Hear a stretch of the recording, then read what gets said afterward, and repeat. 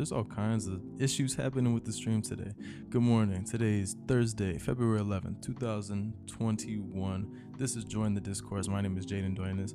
This is the second time that I'm streaming this right now because the first time I was dropping a lot of frames. I was having some issues and some connection issues with the stream for some reason. And now on this time that I'm coming around again, I ended up forgetting to turn my mic on. So all good things, and I'm not even recording on here, so this is gonna be a good day today. I just feel it.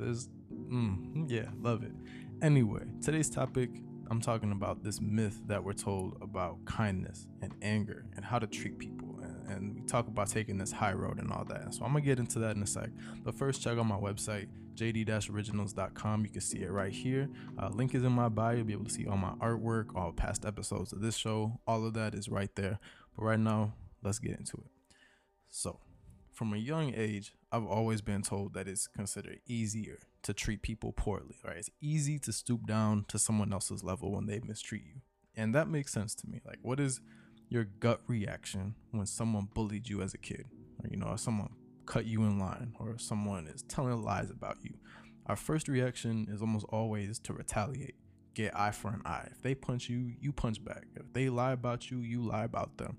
Obviously, like, we all know those things aren't good to engage in, and so we're told to avoid responding like that. We're told that that's the easy reaction, and instead we're supposed to take this high road where I'm sure you've heard, like, be the bigger person, quote unquote. And so we're supposed to choose to be kind to them, not to retaliate. And that implies that it's harder to take that high road of kindness. And that's my issue with this myth. I think it may feel harder to choose kindness over anger, and anger may feel easier because it's just so instinctual, so natural to us as humans to act in our own self-interest. But think about the energy it takes from you to be angry at someone. Consider the amount of desperation it takes to intentionally hurt someone. First, consider the amount of desperation it takes for the other person to hurt you, but then consider the amount of desperation it takes for you to hurt them back, right? It wasn't just, I was hurt, and then boom, anger, and it's over.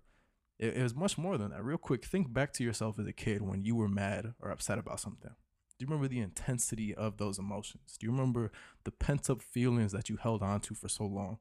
Remember interacting with that person later and, like, thinking of ways to make them feel your pain. Like if they pushed you in the park, remember all the energy and the mental space that they took up in your head.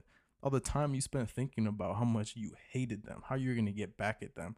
And then at that point, we started getting creative with those thoughts, right? Like, when they first pushed you, you wanted to push back at first. But instead, you ended up trying to get back at them in everything. Like at recess the next day, you're trying to get back at them. Beating them in class games or at in gym class or something like that.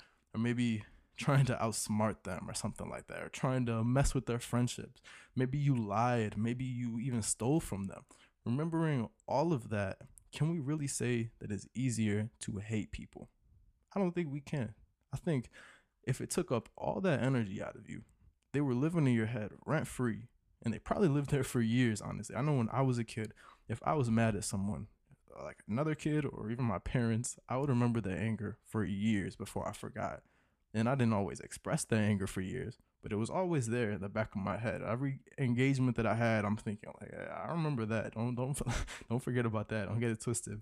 And so if we sit with that anger, letting it take up our energy for years, then it's clearly not easy at all. But what happens when we take that high road?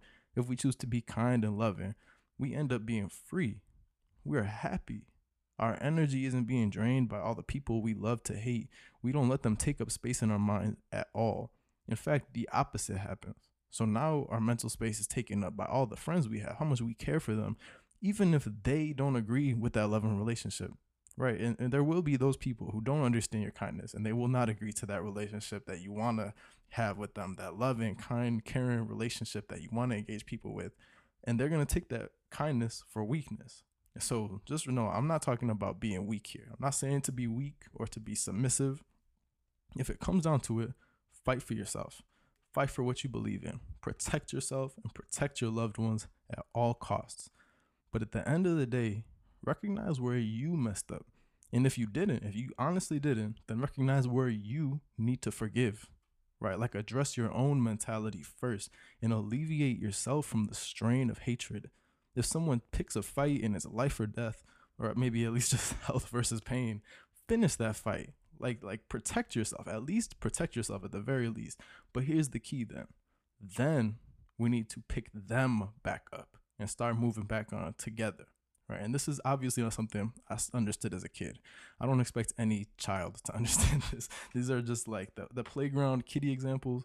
They're just that, examples. And so this is something that we need to exercise now as adults, because adult anger is even like so much harder. Like now you've got all the stuff that you've been through. You have baggage, right, that you carry with you. You have all that to think about. And that has a huge mental and emotional toll. Now you have a social toll as well. You have all these connections and people around you who see your reactions and they're judging you on those reactions. And even more than that, you have a legal toll. You have legal repercussions for mistreating people, like defamation lawsuits and assault charges and all of that. Remember those things. How hard it is to hold anger for someone because of the mental and the emotional toll, the social toll, the legal toll that it can take on you. And then remember how all that difficulty, all that toll that it can have on you can be cured. That's right. The cure for anger is love and kindness and forgiveness. And if you work on that and you stick to that, I promise you will feel freer than you ever have. And that means not obsessing over your ex's Snapchat story. That means learning to forgive even when someone has hurt you in the worst, most unimaginable ways possible. That means not falling for the media trap of right versus left political division. Right. And I'm not saying those politics don't have real life consequences, but if you let those news outlets, Fox News, CNN included, MSNBC included, all of these, One America News Network included, if you let them dictate what you feel, you will never know peace. Ever.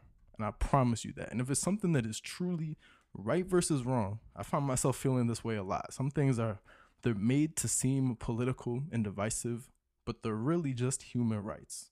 And it's really just human compassion. If it comes to that, don't let your anger consume you. Think about all of the socialization and the sociological factors that go into someone hating a group of people so much as to deny them basic human rights.